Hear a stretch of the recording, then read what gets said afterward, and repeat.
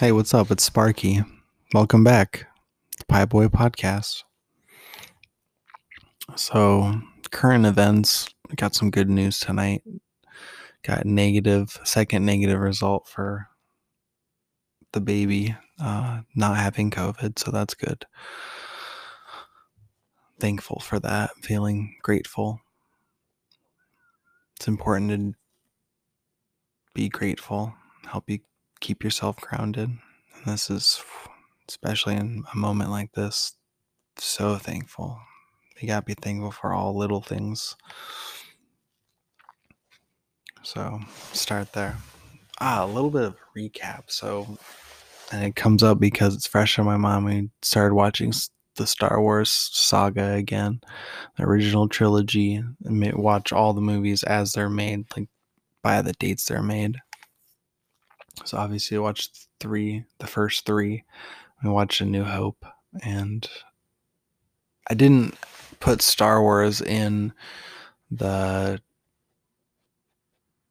previous podcasts about movies that shaped me because I was thinking more when I was younger and like some of my first memories. And I did tail off in the podcast, but in the writing, I focus on the actual first movies I do remember. But I'd say like the next phase when I actually started to really remember movies and know the plots and really understand what was going on would be Star Wars and the original three. Obviously, that's all there were for a while. There was other weird offshoot movies like the Ewok movies, which I do like, and I haven't watched for a long time. But as a kid, rented them on VHS in the early '90s and was a fan. Need to revisit as I'm older, but Star Wars definitely shaped me as far as I'm thinking creative stuff, the storyline.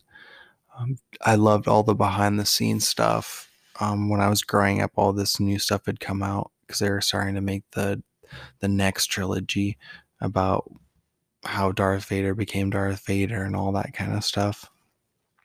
And they had all this behind the scene, kind of like documentary stuff, but it was in book form. And there were little shows, but I like Star Wars Insider was this magazine that I subscribed to.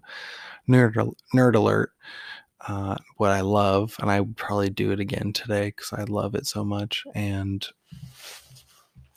just the story and all the characters' little backstories and mysteries, like the holes you have to fill in, and all the fan fiction stuff. I've talked to so many people about just crazy offshoots of stories, and now a lot of them are coming.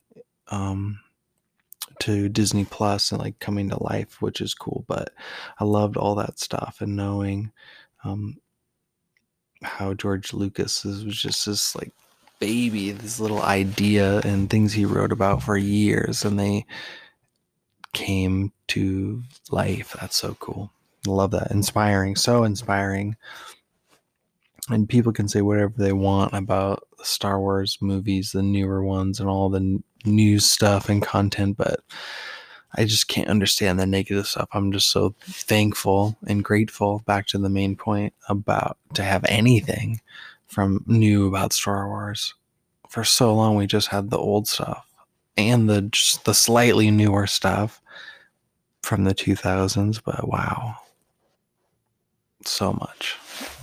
So yeah, that's how Star Wars fits into the previous podcast, even though I didn't write about that. Maybe I'll have to go back into the book storyline and put that in there because I did watch it around like 9 or 10, and it was actually Bad Grammy, Grandpa Curly's wife. So it wasn't like my dad's mom, obviously. This is like his sixth or seventh wife, which is a whole different story, and I'll have to do a podcast about that, which I do talk a little bit later in the book storyline. But I have a podcast of her telling us, Bad Grammy telling us all of the origin story, like all she could remember of how she met Grandpa Curly. It's pretty crazy. But she turned me on to Star Wars because her son, um, Uncle Holly, is what I'll call him. Uh, really liked it. So he was in between ages of, so my dad was obviously born in the 60s. I was born in the 80s. This dude was born in the 70s. So he's like in between age. It's my dad's stepbrother. He was really into Star Wars. And my cousin Jesse, who was like the same type age, was actually on the Swain blood. He was big into Star Wars too. So it's cool how it all just kind of flowed. But grandma, or bad Grammy, was the one that showed us. And the first movie I saw was Empire Strikes Back, which I think is my favorite. And it's because it's the very first movie that I saw. And one of the first characters I loved was Boba Fett. And now to have the Mandalorian and all that stuff is pretty cool. And I actually have the Slave One ship, like figurine ship, at my grandma's house. I keep it around for Genie someday. But I also, right now, I have some micro machines. I don't know if people know what those are, but they're these little like action figures, like but mini size.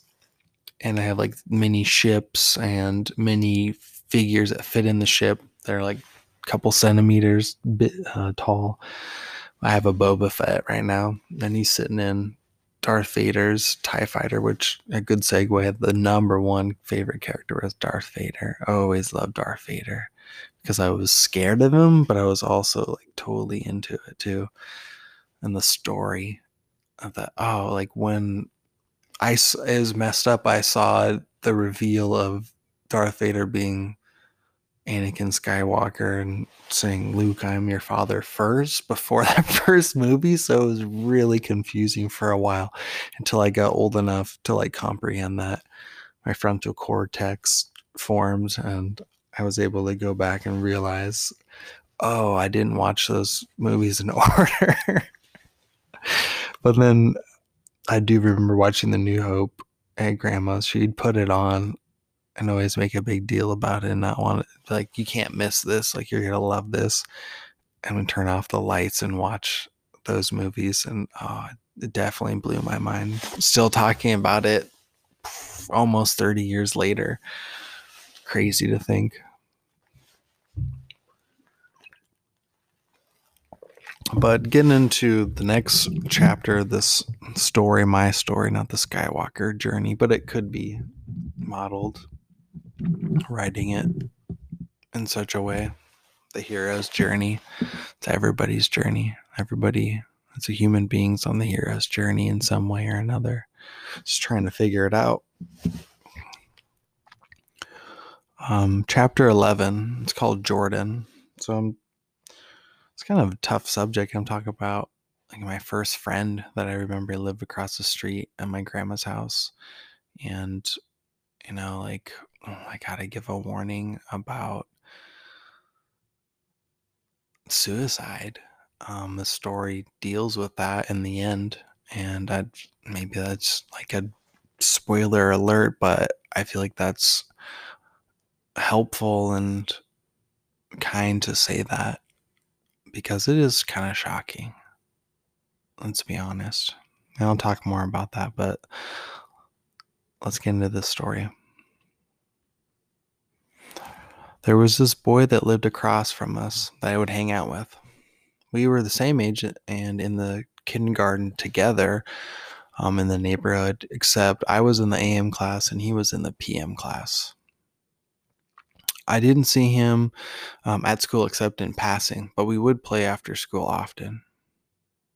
I remember his cousin was Curtis, a boy a grade or two higher.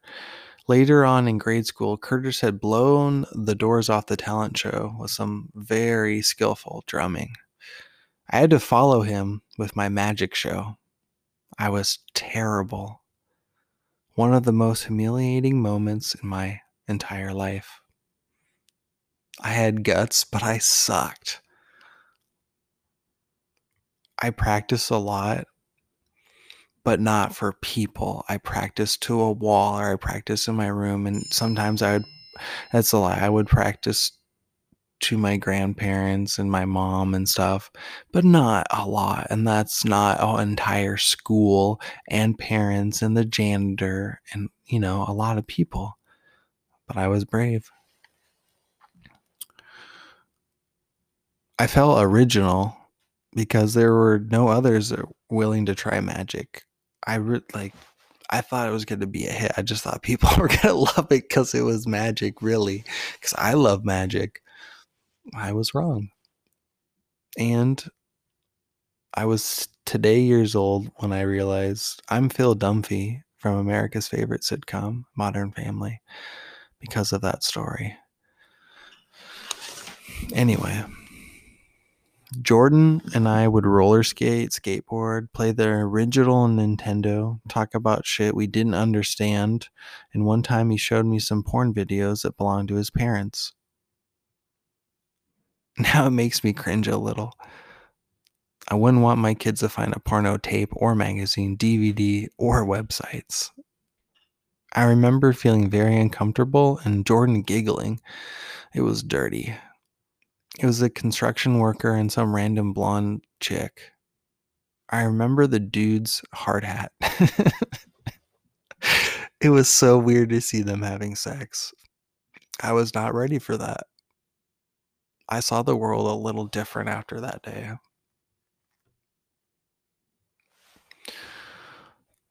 Jordan was there when I jumped out of the tree in the side yard next to his house and landed on a board with a big fat nail sticking out of it.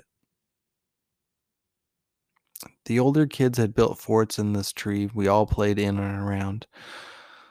This older kid taught the two of us to skateboard. He looks like Rufio from the movie Hook in my mind. This older kid laughed at our Ninja Turtle decks and plastic trucks and wheels. His skateboard was legit. Something out of the skate movie, The Search for Animal Chin, with the Bones Brigade crew. Tony Hawk and Lance Mountain were my favorite. Walt was Jordan's mom's boyfriend and the stepdad figure. I'm not sure if they were married or just a boyfriend and girlfriend. I don't know if that was even Jordan's dad.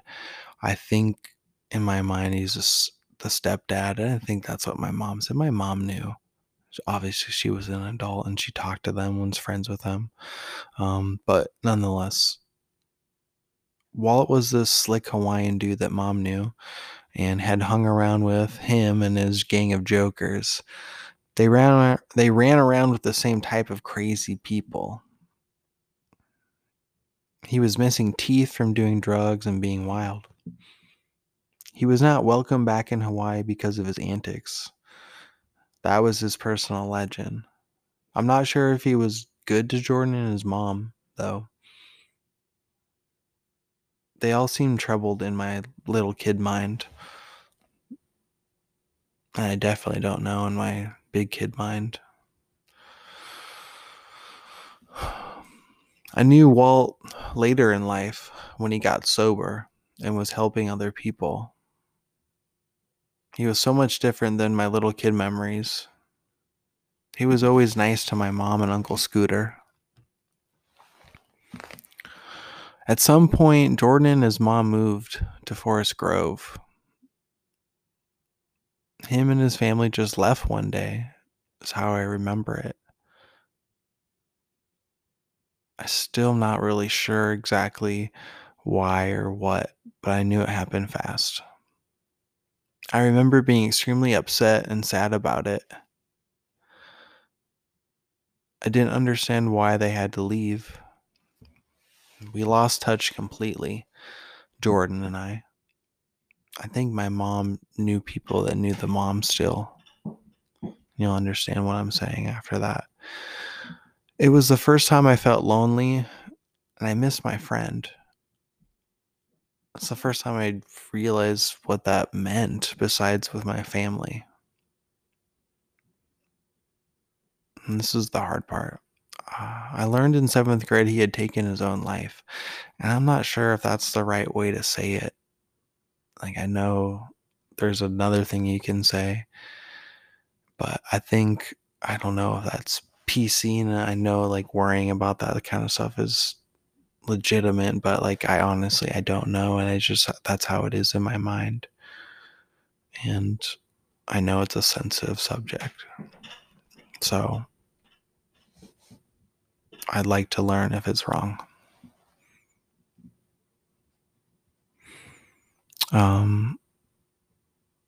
He had some major issues with his family life. From what I can remember, it seemed really chaotic. My mom had told me he had other problems too. Problems with people bullying him. He grew up in bad circumstances. I have no idea how much pain he was in, but I'm sure it was bad. Bad enough that he had no other way out.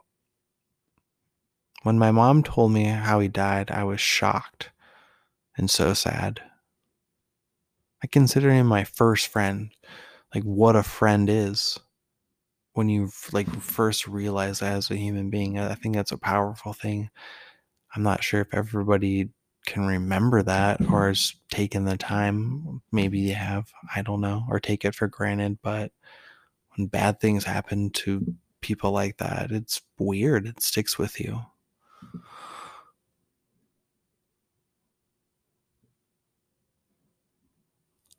That was the first person that was non-family that had died in my life. It affected me greatly.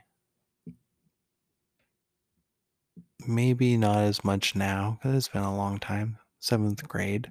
That was like 2001. Maybe it's been 19, 18 years, but it's something I still think about, and like sharing it with people that don't know or like aren't expecting that is really shocking.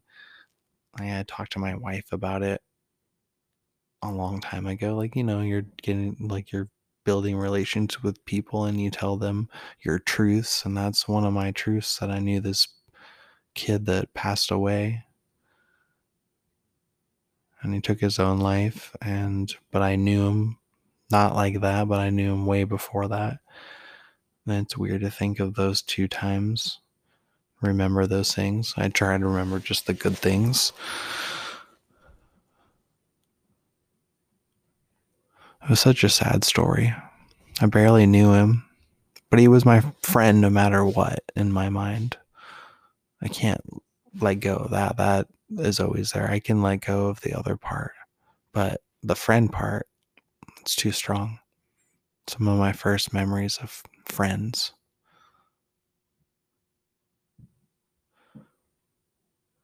We had we had shared some interesting little kid moments, things that shaped us. I had good laughs and better times with him. He was a spark plug in my mind. I hope he is well wherever he is now. Some people be like, why do you say that? His essence is somewhere. I'm talking about him, right? I'm sure he has loved ones that talk about him. That keeps you alive, in a sense. The energy, the legend, the truth. Yeah, it's some heavy stuff. And thinking about suicide, I don't know. People don't talk about it a lot. People that have dealt with it, or people that have felt those things talk about it, but like people that are kind of third party or on the outside, like me, like, yeah, it happened to somebody, but I didn't know him at that point. I have no idea what was happening, really. I want to believe I do, but I do know bullying is a big problem. I was bullied. A lot of people I knew were bullied.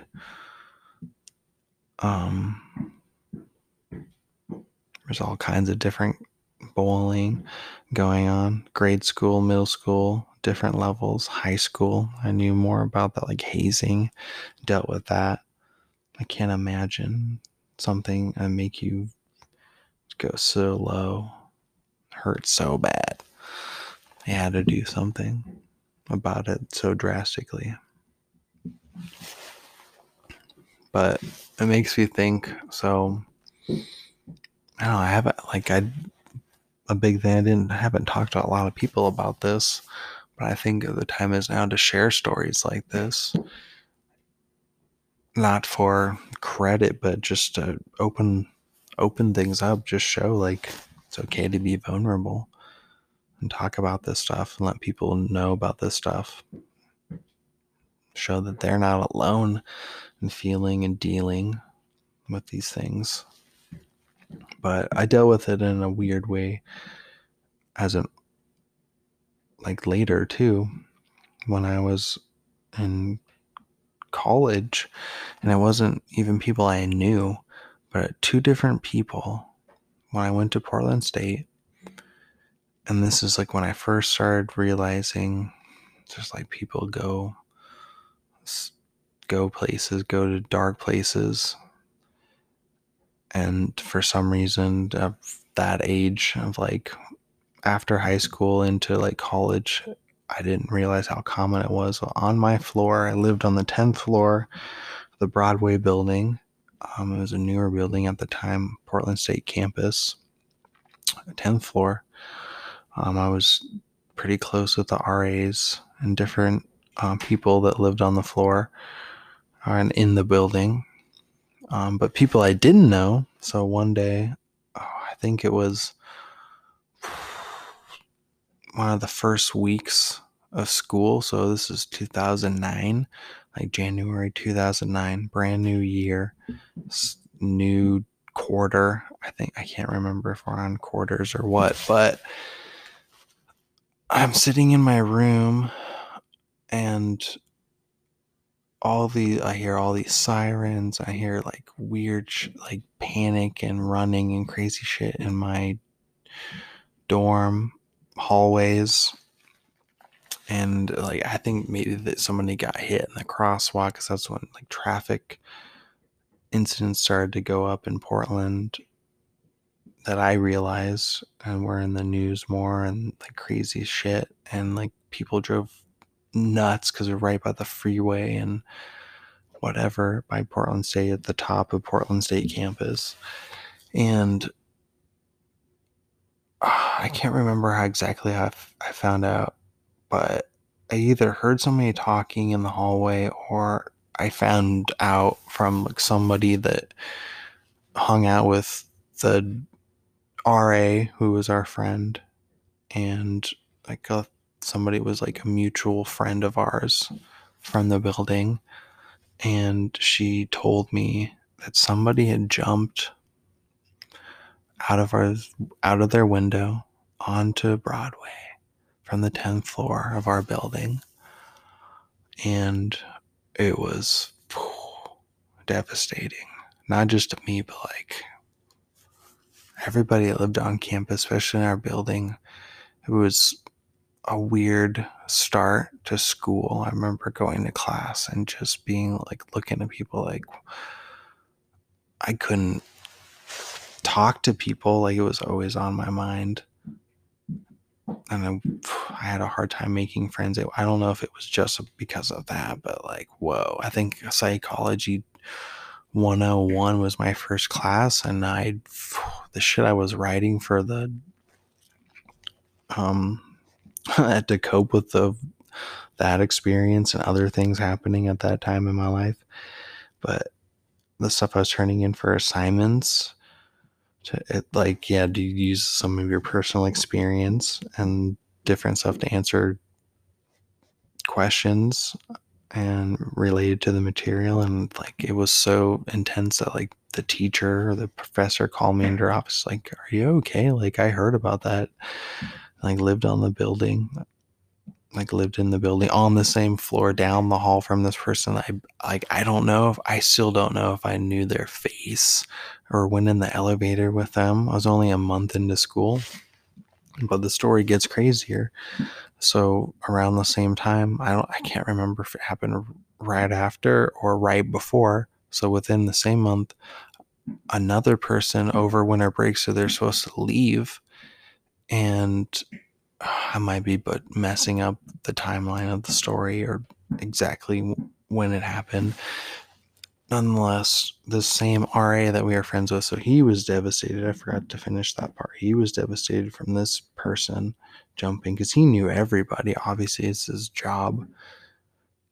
But another person was found in their room with a noose, like a homemade noose. I don't really think it was a rope. I think it was a belt, and hanging in their closet. And this guy, like, I think the parents had called the campus and called the building, and like, so they called this guy because he hadn't made contact with anybody for like 3 or 4 days or something. And this dude we knew fucking found him. Sorry to cuss. But found him, and I like found out again. Fire trucks or police cars and all kinds of shit showing up, like staying in my room, like frozen. So scared. I remember like after the guy jumped, that one was more intense because I remember going to the window and looking down, like seeing all the stuff, but also getting not deja vu, getting vertigo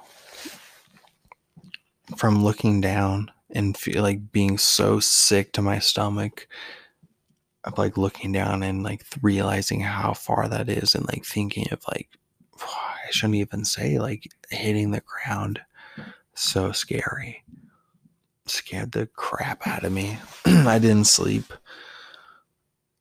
for a couple days, and man, school was weird after that for a while. So weird. Living there was so weird.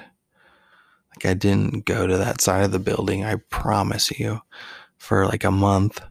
I'd go completely around, like a weird out of the way to get into my building. I just had a hard time dealing with that. I left a lot. I was not there. I came home like every weekend, even though I was in Portland, and my house, like where I grew up with my parents out in Lost Canyon, was not that far, but I had to leave. Like, I basically lived there on the weekends. I felt like the place was haunted. I didn't feel any ghosts or anything, but it was just like the feelings haunted me there. They're more intense than with my friend Jordan, but it's still like those things linger in your soul. It's just patched up now, you know? Like, I don't know. Sometimes I've cried about that stuff. I did a lot early on, but then I started talking about it, and it helped a lot. It took a lot of pressure off. You don't realize you're holding on to shit like that. It hurts your soul. Throws you out of whack. Your thinking and stuff. And like, I learned that from listening to podcasts and reading. And I read stuff like, maybe you've heard like heard of it, The Language of Letting Go, and daily meditations for men. Like, it's really not a specific thing. They have them for all people. The language of letting go is for all people. And the men version that I found was actually in a mini library in the neighborhood. So I'm thankful whoever put that in there has got a lot of knowledge. And today was all about creativity. And I think how you are creative in dealing with your problems, and like a way that's true is talking about it. Talking and telling the story is creative in itself. And then doing it on a podcast is creative. And I think those things are therapeutic. I'm not saying, oh, I'm not tooting my own horn, like, look what I'm doing. But it helps. I think it could help other people. So I think it's important. Man, I haven't thought about the Portland State stuff or the Jordan stuff in a while. It's like a trifecta, like 3 weird experiences that taught me a lot. And I realize, like, now as a teacher, I've heard stories and different things about students, and like I've never had to report it, but if I did, I would do it, no questions asked. I would waste no time. But I'm here to say I was very shocked to learn those type of stories as a teacher. I wasn't prepared for that.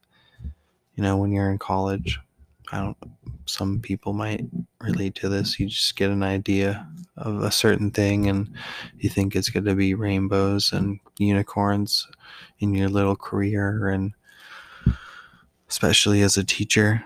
And they tried to warn us a little bit about the rough parts of getting to know humans, basically, especially kids growing up. And we all have our experiences, but to be like an adult trying to help kids going through those things, whoa, that's a whole different experience now. And my experience of what I've dealt with has helped me a lot with talking with kids and trying to relate with kids. It just gives me, at the very least, a sense of where they're coming from. And that's big. That's kind of a Rosetta Stone. It's a way to switch codes and find a common ground. I think it's pretty special. So I hope that I can help people by just speaking up. I think that can give awareness to these type of situations about suicide and what to do and how to deal with it. Like, if I've done a lot on my own, but maybe I should have asked for help. I have talked to people, like a therapist in the past, and talked about those things. It did help. And I feel like confidence to talk about it. I see the value in that. It's a creative thing.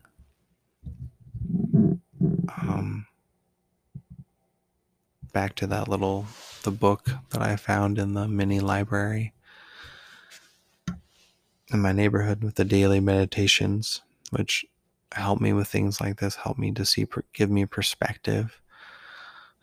The language of letting go is another one that I've had for a long time. And it's not specific to the other ones, not just for men, but the language of letting go is where that comes from. This series of meditations about detaching from trauma in your life, and also addictive substances and addictive behaviors and people that cause problems in your life and cycles of energy, all kinds of stuff. And yeah, even suicide. Help you think about those things, help you deal with those things, what they mean to you. Another weird part, so going back to the father figure and the dad in Jordan's life and the person that I saw. Well, I had an experience with him later in life, so I hadn't seen him since I was probably like 7 when Jordan moved away. And I don't know if Walt went with them or exactly what the story was, but the story gives me a little bit of an idea. So I met him later in life. My mom was going to she was going to meetings like AA and Substance Abuse Anonymous type of meetings, and this dude happened to be there again. So I don't know if he ever left Tillamook, to be honest, but he got sober, and my mom talked to him a lot. She had known him back in the day when he was all screwed up and crazy like her, but then also when they were getting clean, and like they were deep down good humans. So I think that's how they connected, but they were doing wild stuff. And I met him later in life when I was 22, so roughly 10 years ago, almost 11 years ago. And I was helping out my grandparents because my grandpa was sick and not really doing great. And I was working in the yard, the front yard where the yuccas are, and my uncle had let the yuccas, his babies, get all crazy and way too big, giant, a big problem. And I cleaned them up gladly. It was kind of challenge accepted. It was fun. But Walt had come over and I had seen him around. I didn't say anything to him because I wasn't sure if he remembered me, or at least what I looked like. I know he knew my mom and had been talking to her because she told me, and Uncle Scooter, and they're all friends still, and kind of rekindled it. And he came up and was saying all this stuff about being proud of me, heard about me with sports and different things. I think he was involved with, like, he helped out the youth boxing, I think was one of his kind of redeeming things that he did for all the crazy stuff. And he's talking to me about football and asked me about what I was doing with my life, and heard it was pretty positive. My mom was really proud. And he started asking me about drugs, and you do the smack, and the dope. Said dope 1,000 times. And I know he's talking about like powder. He's talking about powder, cocaine, meth, which was huge. Meth and cocaine and amphetamines of some sort are huge in the coast, still are, but I've been overtaken by pain pills. But still, people, I'm sure, I've heard the stories and heard things in the news, more coverage. There's cell phones now. There weren't back when I was there, but nonetheless, he said, I won't forget it, he said, like, good for you, good for you. So many freaking times after asking me, like, it was like he expected me to be messed up or like have tried hard drugs or got it like too deep on him and like having fun. Because people, I feel like those type of people believe that, like, oh yeah, they're fun until they're not. And they think everybody thinks that. Like, no, I don't think everybody thinks they're fun, man. But I wasn't man enough to say that. I was naive, and I don't know. I was expecting him to talk to me about Jordan, I guess. And I was thrown off talking about the drugs and like the good for you shit. Excuse my language, but it was eye opening. And just weird to see this guy after so many years, still toothless, still wild. And I think so. He's helping him with boxing, and he was also surfing at the Oregon coast, which like year round, which seems nutty at the very least. That's, I think, higher than being like a bull rider or something. You're asking for pain, I think, and stress and worry. I don't know, but it's exhilarating at the same time. But this guy was doing that, and he's just of a certain generation, like a Generation X, but after boomers. And it just boggled my mind that he didn't talk about this kid that he probably didn't know I cared about him. But my mom did, and she was so sorry to tell me. I remember she cried, and I cried. And I did cry about that and the Portland State stuff a lot for a while to myself. I didn't share those things. And I don't want to beat myself up and say that was a mistake, but it was a poor choice to not speak up. I'm not trying to be like a role model or spokesperson or something, but I know it's valuable just to talk about it. And like I took what my mom and Walt were doing. Like they were part of their recovery was dealing with demons and different things, and it was interesting to see them like over like a summer, like after like going through these things and facing things and telling me stories about things they're dealing with. And it gave me courage later to talk about what I'm talking about now. Like I had to do those things. Like thankfully it wasn't for drugs, but it was for trauma, a common bond through trauma. So that being said, thank you for tuning in. Remember, just talk about stuff. Be open. Be willing. Be encouraging. Be flexible. Be kind. And I'll see you next time. Happy hunting.